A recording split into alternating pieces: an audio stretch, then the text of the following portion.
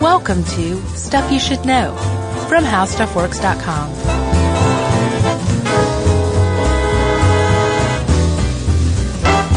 Hey, and welcome to the podcast. I'm Josh Clark, and there's Charles W. Chuck Bryant, and Jerry's over there. And this is part 2 of Trail of Tears, which we already did part 1. If you haven't heard that, I would strongly recommend you go listen to that one first. Yes, and just a 15-second recap of part 1.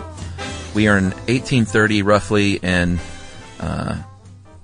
America is getting along great with Native Americans, and they say, why don't we all just live together and we can all just share wealth? The end. Oh, wait, that's not what was happening at all. No, Americans wanted more land. The Indians had land. Americans felt that the Indians weren't putting it to good enough use and used that to morally justify forcing them to leave their land. That's right, in the form officially of the 1830 Removal Act.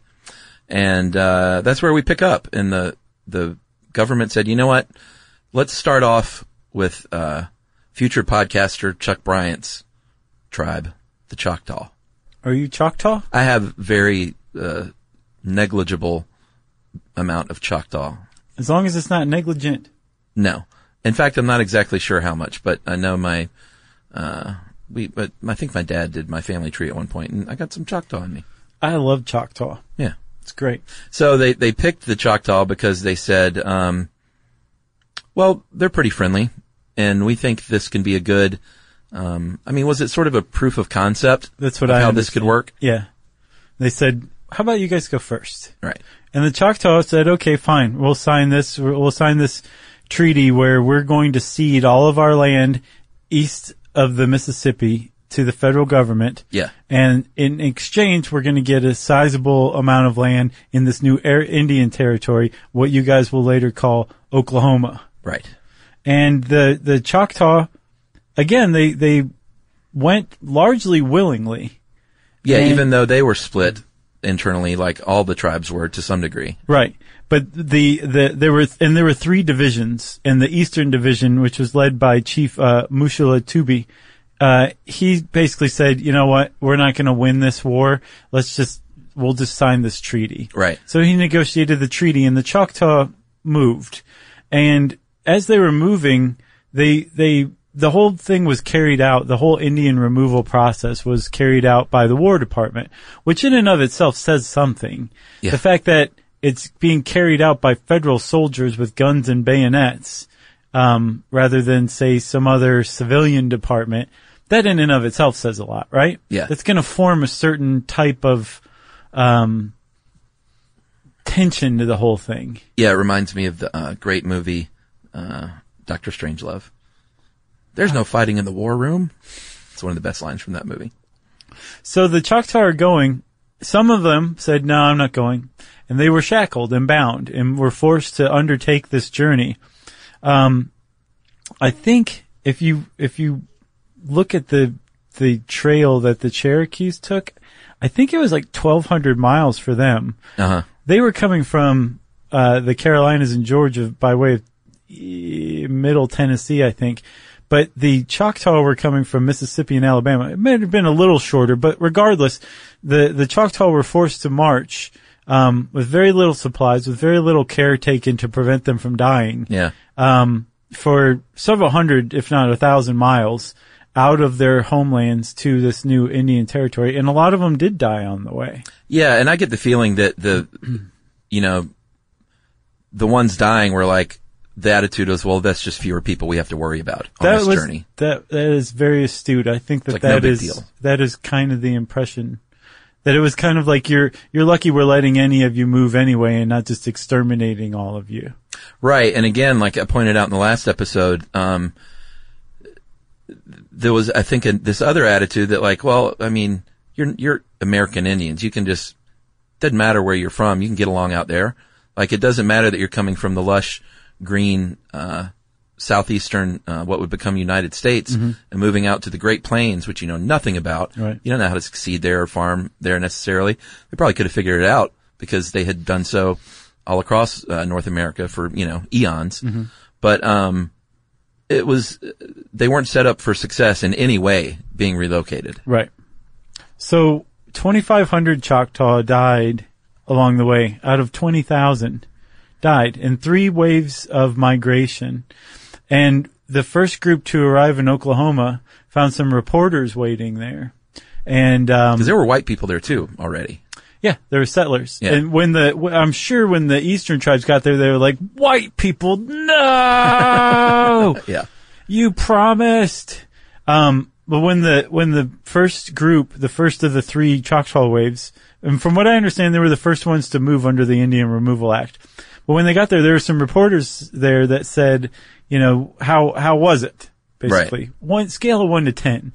And one of the Choctaw chiefs, who it was exactly was lost to history. It was either Chief Nitticetchee or Chief John Harkins. And one of them described it as a trail of tears and death. Yeah. And that's where the Trail of Tears ultimately got its name from, was an unknown Choctaw chief who was among the first to arrive in Oklahoma. Yeah, and you'll hear a lot of names in this part 2, like Chief John Harkins. And you're like, wait a minute, that doesn't sound like a very American Indian name. Right. And these are just great examples of how enculturated some of these factions of tribes had become. Right. Like they were speaking English, had English names, and still being removed. Yeah, and again, traded extensively with white people. A lot of them were Christian. Some of them fought alongside the federal government. And yes, they were still being removed. All right, so the Trail of Tears was kind of coined there, although it wouldn't, like you said earlier in the first episode, that the Cherokee Trail of Tears is sort of what most people think about as the official Trail of Tears. Right. But regardless, this reporter got this, blasted it out, and the whole world sort of is now privy to these stories of this atrocity going on. Uh-huh. So you might think, well, they probably just tried this once then and got so much blowback that they said, yeah, does not look good for us. Right. So we should kind of stop it. Yeah, that's not how it went. No, not how it went at all. No, the whole process ground on. I think there was kind of probably a sense among the pro-removal factions in Washington saying, like, just 2,500 died out of 20,000? Wow, Yeah, that's not bad. way less than we thought it was going to be, Yeah, an acceptable amount of casualties, Right. basically. So, with the white Americans as well, the idea was ultimately Indians are going to be free from encroachment by whites out there in Indian territory. The War Department is tasked with making sure that happens. The War Department did not do that. Yeah. And in fact, when they got out west, they found the same type of harassment and encroachment that they experienced east of the Mississippi as well. Well, maybe worse too, because not only were white settlers west of the Mississippi encroaching, they, like we talked about in episode 1, there were already Plains Indians. They were like, whoa. Who are these people? I know they look like us, but we're different, Right. And the white settlers like, what are you talking about? Like, Yeah. we're encroaching on your land too. So it was not friendly in any way, Yeah. this arrival. Plus also, after the War of 1812 and the Seminole Wars, the U.S. didn't have any European powers on the continent any longer. Yeah. Which meant 2 things. One, the Indians weren't a useful buffer between the U.S. and, say, the British. Yeah. They weren't needed in that respect any longer, which put them in a very shaky position. And then secondly, there was no European power that the Indians could ally themselves with to Right. check American aggression against them. They had done with both Britain and Spain. So after that, and during this Indian removal process, part of the reason why it was so rough and brutal was because there was no reason outside of anything moral to check American aggression in this process. Yeah, so things got worse. A bad situation got worse. Right here in Georgia, again, with the Cherokee Nation, they held these lotteries, between 1805 and 1832. They had 7 lotteries, basically, where you could, a white male could, if you were over 18 years old, could buy a lottery ticket, for $4, about $100 today. Mm-hmm. And that would give you a chance, if you were picked, to buy a 160-acre tract of land that was not theirs. Right. Which, that kind of says it all. Yeah. And those, a lot of those parcels still exist. You can trace the land parcels back to the original lottery Today we call them subdivisions. Yeah. You know? Yeah, you said about 3/4 of these parcels in Georgia, you can still trace back. So Right. that's amazing. So the Chickasaws were up next, Chuck. They were sick of being harassed by white settlers and said, "We're out of here. We'll take the government up on its offer. Here are all of our lands east of the Mississippi. We'll take some land west of the Mississippi." And the government said, "Great. Here's a treaty. Let's sign it. Slap each other on the back. Maybe have a cigar, and that's that." Yeah. And the Chickasaw got out to Indian Territory and found they didn't have any land out there. Yeah. They had to negotiate with the Choctaw, who'd gotten out there a year or two earlier, Yeah. to buy some of their land. Yeah. Talk about a raw deal. Well, it is a raw deal, and it's interesting that some of the, I don't think word was getting back, but you could see a little bit of the wisdom of, well, hey, the writing's on the wall, so at least we can get out there early and claim some land of our own. Right. And that's what happened. The Choctaw had claimed this land, and then the Chickasaw had to come out there and deal with them. Well, I think they had been given actual territory by the federal government, Right. but it didn't pan out. They hadn't actually gotten that land. Right. It wasn't in, like you said, the War Department just sort of washed their hands of it all, right? Right. So then you also have the Seminole as well, right? The Seminole took a different tack. They were definitely the ones that were the biggest thorn in the side of the Indian removal process. Yeah, for sure. So you remember back in, I think, 1817 and 1818, Andrew Jackson fought the First Seminole War. Uh-huh. He did not win the First Seminole War. The Seminoles were still there. And although he did get a lot of land from the Spanish in Florida, the Seminoles ultimately came out on top. The Second Seminole War took place when the Seminoles, a very small faction that were prepared to leave, went against the wishes of the tribe in general and negotiated secretly with the federal government to cede the land. Yeah. And the rest of the Seminole tribe said, no, they didn't represent us. We're not leaving. And the federal government said, oh yeah, well, we're going to come down and invade. And the Second Seminole War, went from 1835 to 1842. Yeah, man, 7 years. That's tough. Yeah, thousands and thousands of people died. It was a war, a straight up war between the Seminoles and the federal government. And again, the Seminoles won. Yeah, you said here that the, in today's dollars, the government spent about $2 billion fighting that war. About $1 billion. Oh, $1 billion? Mm-hmm. Oh, okay. Yeah, sorry about that.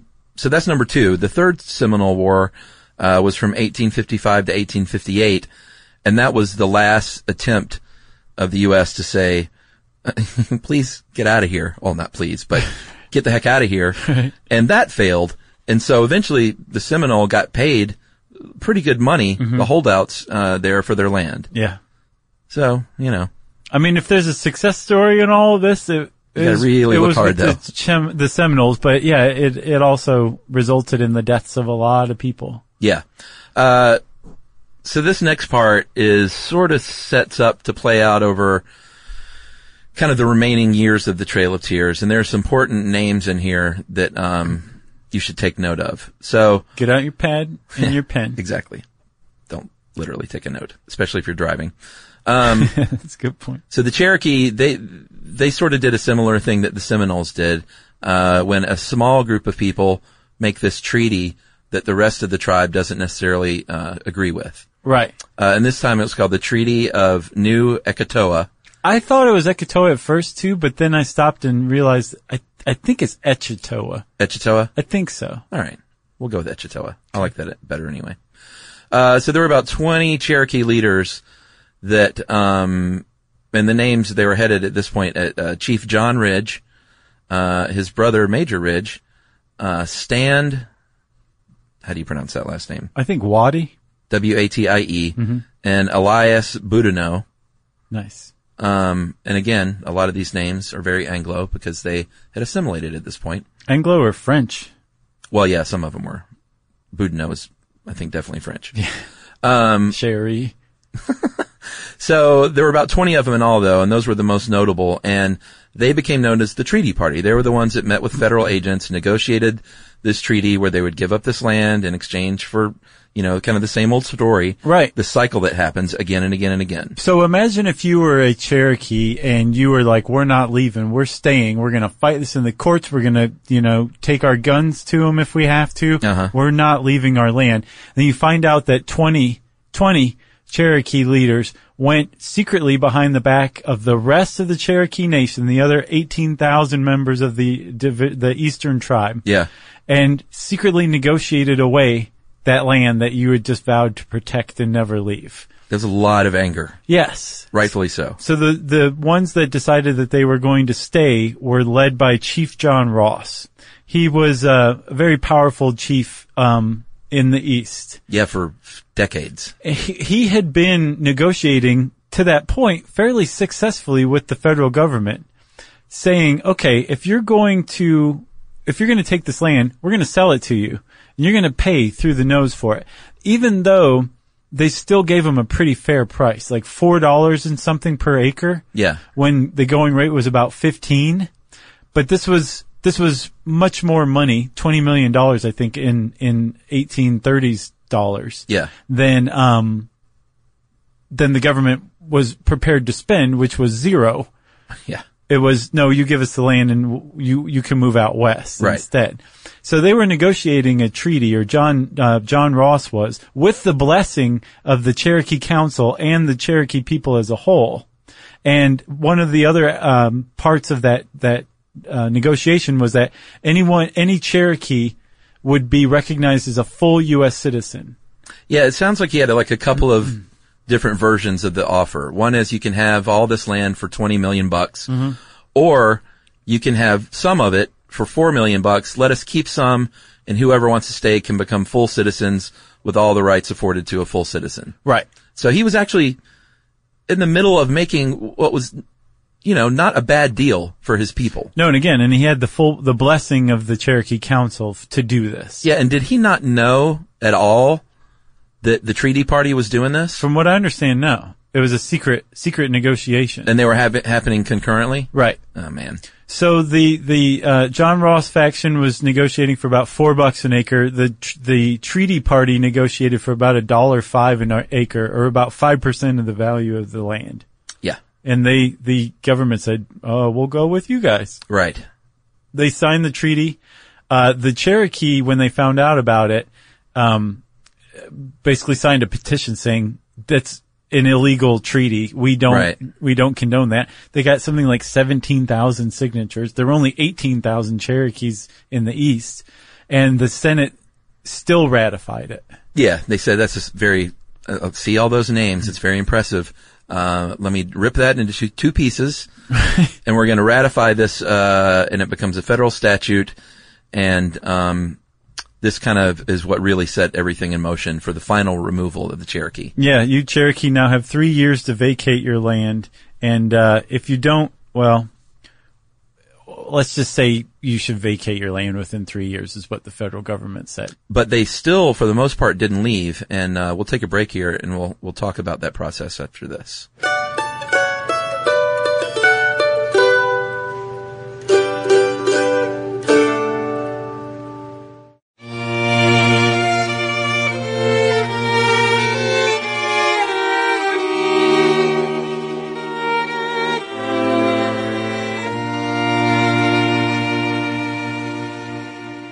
All right, so we're back. The treaty had been signed in 1835 against the will of the Cherokee people. Yeah. They had 3 years to get out of Dodge, but man, why do I keep saying that? Get out of Cherokee. And then I was about to say they had 3 years to play ball, but they'd be like, what does play ball mean? Well, It hadn't been invented yet either. no, that's true. Get with it, Chuck. 3 years later, only 2,000 of the 18,000 had migrated west. And so President Martin Van Buren, who's, as we saw earlier, kind of just continued to carry out Jackson's policies. Yeah, Jackson was a 2-term president, and the Van Buren presidency just made it 12, basically. Yeah. 12 years. Yeah. He said, all right, well, here's what we're going to do, because Jackson is telling me I have to do this. We're going to send in federal troops, and you holdouts in Georgia and the Carolinas. We have a general named Winfield Scott. He's going to bring about 7,000 men in there, and he's going to ask you nicely to leave and that he doesn't want bloodshed, all while tapping on his sidearm on his hip. Exactly. Which is basically what happened. Yeah. He had a quote here. You want to read that? He read a statement. He said, "The blood of the white man or the blood of the red man may be spilt, and if spilt, however accidentally, it may be impossible for the discreet and humane among you, or among us, to prevent a general war and carnage. Think of this, my Cherokee brethren. I am an old warrior, and have been present at many a scene of slaughter, but spare me, I beseech you, the horror of witnessing the destruction of the Cherokees." In other words, don't make me kill all of you. And let's think about because we will. Right. We have 7,000 men behind me. Yeah. And think about where this came from. Like, this was, we want your land, you have to leave. Mm-hmm. That's that. Yeah. And now it's gotten to the point where we're going to kill you if you don't leave. Yes. And when they came and forced them to leave, finally, in 1838. At gunpoint. They said, well, you have to leave now. And, and it was not gather your stuff and leave. It was stop what you're doing and leave. Yeah. Most of the people, were not able to get their supplies together. Some were able to grab blankets. A lot of them were barefoot. And they were herded out of their houses. Yeah, you said there was one case where there were these, there was a small child who had died, at the night that they were preparing for burial. And they turned guns on him and said, no, you can't even do that. Get out. And they had to leave this body of a child behind. Yeah. By itself. Plus, they also had to suffer the indignity of watching white settlers loot their houses as they were being marched away. Oh, yeah. The people that had been encroaching all these years had free reign at this point. It was open season. So the federal government had built 31 posts around the Carolinas and Georgia, which were basically like temporary holding stations before the forced migration began. Yeah. And like a third of the people who died during this removal process among the Cherokee died in these posts. Yeah. They died of exposure, they died of hunger, there was like disease ripping through these things. It was just a terrible situation, even just to start. Yeah, and you know, as far as what's going on today, regardless of how you feel about deportation, just look into deportation facilities in 2017. Are they pretty bad? I mean, it wasn't, you know, people aren't dying of cholera, but just go look it up, make your own judgment. I'll say that. Okay. Don't want to get too political here. All right, so there are a couple of routes here that the Cherokee took to get to Oklahoma. Basically, you could go on a boat, or you can walk. Right. Maybe if you're old and frail, you might be in a wagon, but basically you're going to walk. Yeah, the draft animals were for carrying supplies. The wagons were just for the elderly and maybe like little kids. Yeah. But yeah, you're going to have to walk. And again, a lot of these people were removed from their homes and not given even enough time to get their shoes. So they were walking barefoot 1,200 miles. Yeah, and I think about 15,000 by foot and about 3,000 were fortunate enough, I guess you could say, to go by steamship. Yeah. And we should say also that the experience of this it's not the same for everybody, right? There were plenty of very wealthy Cherokees who arranged for their own passage west, including one guy, Rich Joe Van. He was, I don't know where he made his money, but he was a wealthy Cherokee who traveled privately on his own steamship. Yeah, I mean, if he owned a steamship, he's doing pretty well. Sure. And again, you point out in the article, it's just another reminder of how uncultured some of these Native Americans had become at this point. Mm-hmm. And they were still like, no, man, you're ostensibly living like a wealthy white person, but you're still Indian, so get out. Right. The, again, the overlooked group in this too seems to be the African American slaves. Yeah. Again, some Cherokees owned slaves, and the slaves were made to go on the Trail of Tears with them as well. Yeah, or forced to, the ones who didn't have to go west were forced to relocate from all over the colonies, largely down south, Right. to support the cotton industry. That was a big deal. So this land that opened up immediately became like cotton land. Yeah. And it created the biggest agricultural economy in the world. The American South had the biggest, largest, most robust agricultural economy in the entire world during this period as a result of this land opening up. But part of that required this slave labor. And so, the slave trade increased dramatically during this period as well. So the forced removal of Native Americans led to a forced diaspora of African Americans into that land that had just been vacated, where they were forced to work. Yeah.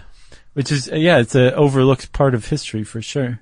I mean, we all understand, we know about slavery and we know that it happened and that it was in the South or whatever, but this period was where it just steps up exponentially. Yeah. As a direct result of the forced removal. Yeah. I mean, like hundreds of thousands of acres of land all of a sudden that needed tending to. I think millions of acres. Millions and millions of acres. Yeah, which is a lot of hundreds of thousands. Right. It's true. It'd be like dozens of acres. About 40 million dozen. So back to the westward Trail of Tears. This first migration was in the summer of 1838. And I don't know if anyone out there has ever walked from Georgia to Oklahoma at all. I wonder if that's like a thing. If To anyone actually ever does that. Hike the Trail of Tears? Yeah. Geez, I don't know. I'll bet somebody does. Probably, like in an awareness Right. campaign or something. Yeah. I could see that. So it was in the summer heat. It's not forgiving in any way. A lot of people died on that first wave. And I don't think we mentioned that Chief John Ross, he was the last of the Cherokee, his group to leave, to pick up and leave. Yeah, the federal government was doing such a disastrously bad job of overseeing this migration. Yeah. That John Ross went to General Scott and said, please, if we're going to migrate, let me oversee the remaining migrations because you guys are botching this. Yeah. And Scott actually said, okay, fine, you can oversee the migrations, despite Andrew Jackson Yeah. angrily writing, like, no, that is a terrible idea. Do not do that. You can't let the Indians oversee their own forced migration, you dummy. Right. Scott still did it. He stood up to the political pressure. And so the Trail of Tears, historically, what you think of the official Trail of Tears, started at the Rattlesnake, in Rattlesnake Springs, Tennessee, which is where? You said, is that Middle Tennessee? I think it's middle, like around Memphis, maybe? Isn't Memphis in the center? No. Memphis is west. Nashville, then. I think it's around Nashville. Okay. Tennessee is, my family's from Tennessee. From And West you're Tennessee. Choctaw? Well, Mississippi, before Tennessee, but mainly from West Tennessee, Okay. which has got probably more in common with Arkansas than, like, Nashville. Sure. You're like, maybe you've heard of my cousin. He was falsely accused of killing some boys back in the 80s. Oh, the Memphis Three? Yeah. No, not a cousin. But they were in Arkansas. West Memphis, Arkansas. Right. Yeah. It's confusing. It's not that confusing. Well, I mean, West Memphis, Arkansas, Right. you hear Memphis, you generally think of Tennessee. That's East Memphis. We should do a show on Elvis. We did one on Graceland. Yeah, and I think that's when I pointed out too that God bless my dear departed grandmother, but she was of that camp, like, oh, Elvis, poor thing, his doctors killed him. That's right. I was like, grandmother, he was a big fat junkie. Yeah. Died on the toilet. Made some great music though. Right. All right, so Elvis aside, Rattlesnake Springs, Tennessee is where the Trail of Tears officially, the route kind of began. And it went through, and this is something that I never considered. It went, you know what, let's take a break. That's a good little teaser there. Okay. And we'll talk about, the impact it had on these towns that it went through. Okay.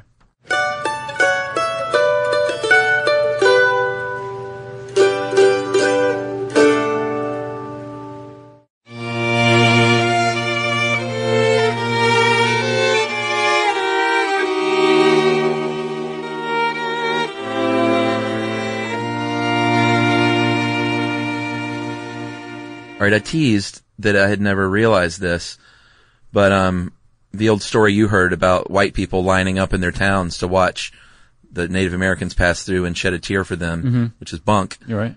Or maybe one person did, probably. Yeah. But it had a big, like, you can't move 18,000 people, and that was just the Cherokee. Right. Without, there's a big economic boon that can happen when you go through a town of with that many people. Right. And they went through many, many, many towns. The government spent $2.15 billion in 2015 money, moving the Cherokee. And all of that was for things like supplies and stuff like that. And sure. So the entire, I think it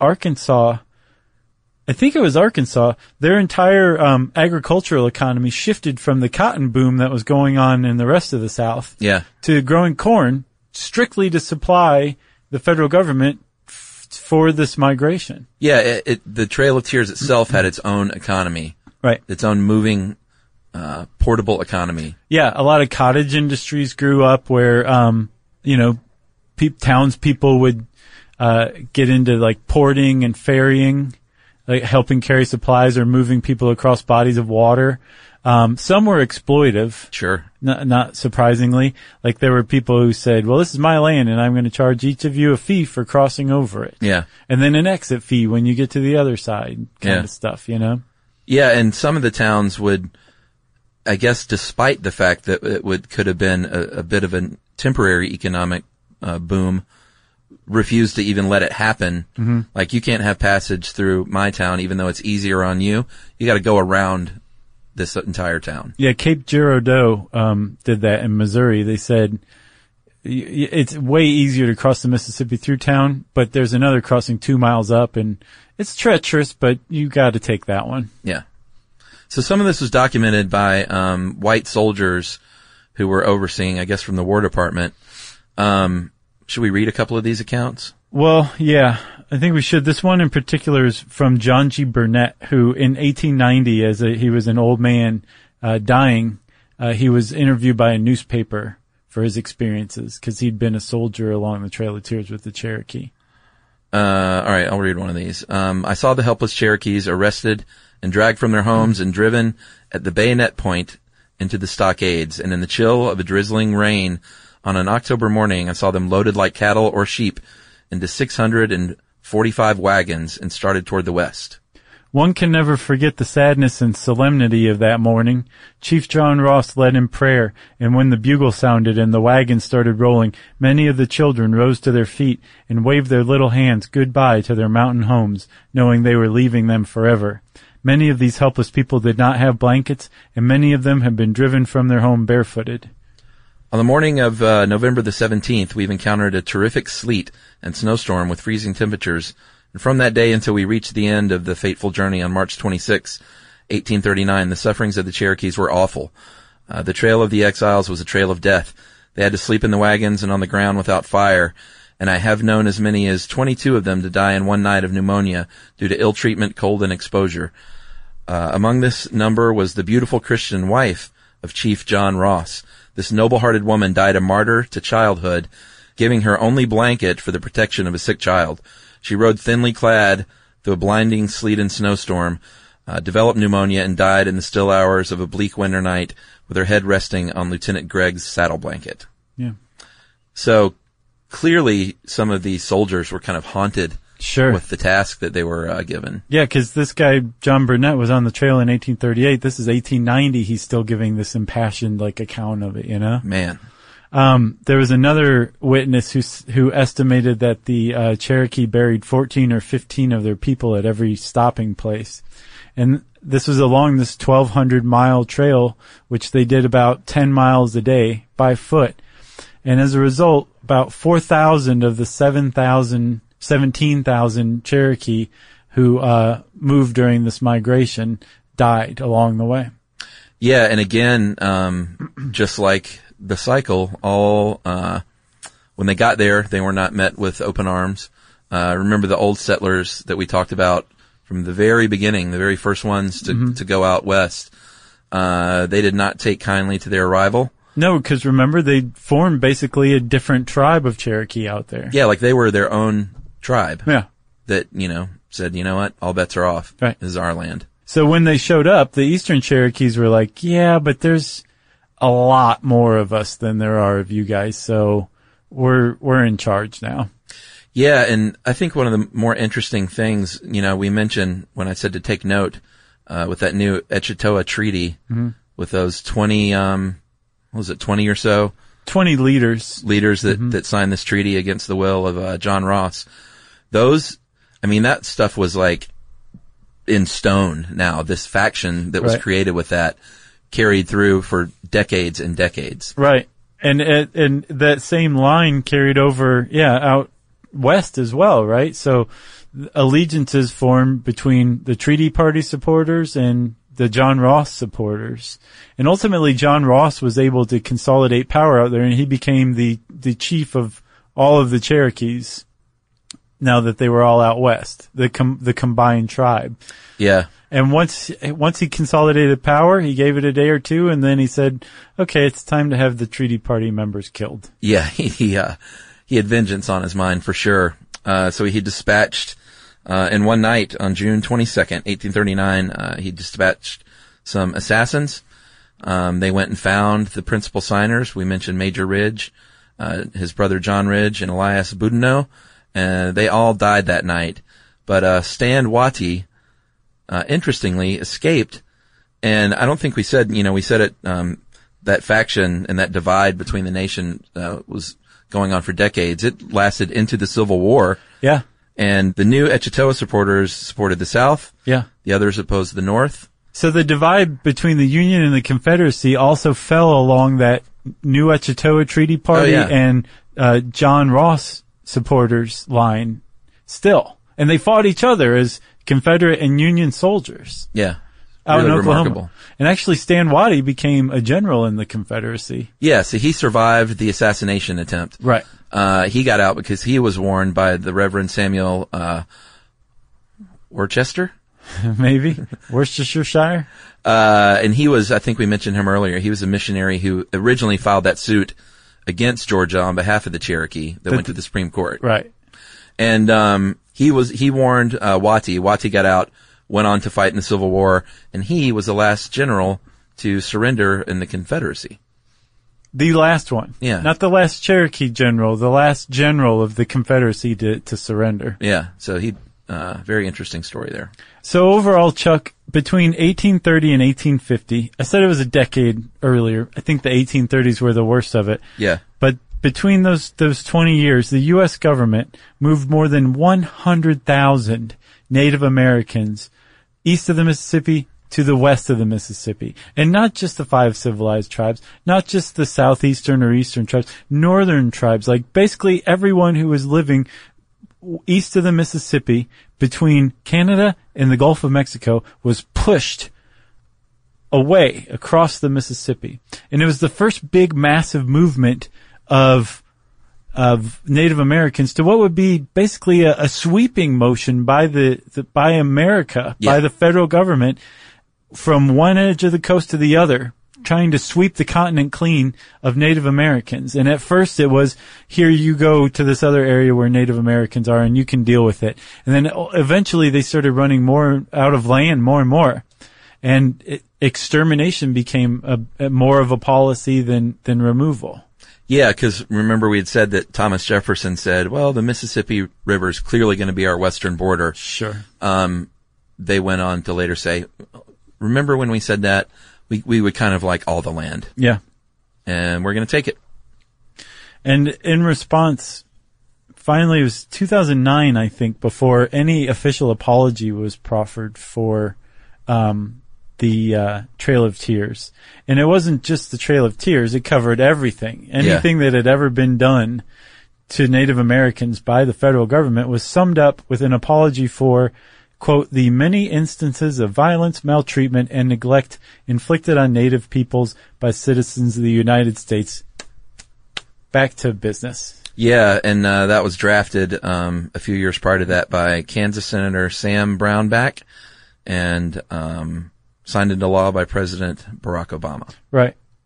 And then I guess the closest thing to an apology that Georgia ever gave was back in 1916. Georgia adopted the Cherokee rose as the official state flower. Yeah. And according to Cherokee legend, the flower grew from the tears of the mothers who cried for their children along the way. And the flower still grows along that official Trail of Tears today, all the way into eastern Oklahoma. Yeah, and that trail is protected federally, for now at least. Yeah. So that's Trail of Tears. Man, tough one. Tough too. Yes. If you want to know more about the Trail of Tears, just type those words into your favorite search engine and start learning. And since I said start learning, it's time for listener mail. This is a correction about the Holy Roman Empire. Hey guys, I know you like to get things right, even after the fact, so I thought I'd help you out a bit. Listening to the death tax episode, picked up on something you said in this and at least one other recent episode when you mentioned the Holy Roman Empire. It's pretty clear you're referring to Rome during the early part of the first millennium CE, but it's actually an incorrect moniker for that state. The Holy Roman Empire, as it's referred to in history, was a collection of Central European, traditionally Germanic states, though briefly some of Italy early on, under a loose rule by the Holy Roman Emperor, not the Pope, who was ruling the papal states when the Holy Roman Empire was in its early existence. Origins of the Holy Roman Empire began in the 9th century, followed by the division of Charlemagne's Frankish kingdom into the 3 partitions given to each of his 3 sons, the easternmost eventually becoming the Holy Roman Empire. Duh. Without getting into too much specific history, I'll tell you that its roughly 1,000-year run is filled with fascinating events and political structure unique in world history. The Catholic Reformation and the 30 Years' War impacted and influenced heavily the political structure of the Holy Roman Empire and its member states, for one. And Chris Ortloff, buddy, you are a student of history, clearly.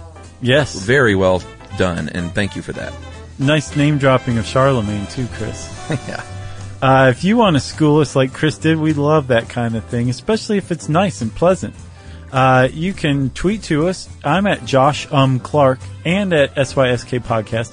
Chuck's at Charles W. Chuck Bryant on Facebook and at Stuff You Should Know on Facebook, right? Yes. You can send us both an email to stuffpodcast@howstuffworks.com. And as always, join us at our home on the web, stuffyoushouldknow.com. For more on this and thousands of other topics, visit howstuffworks.com.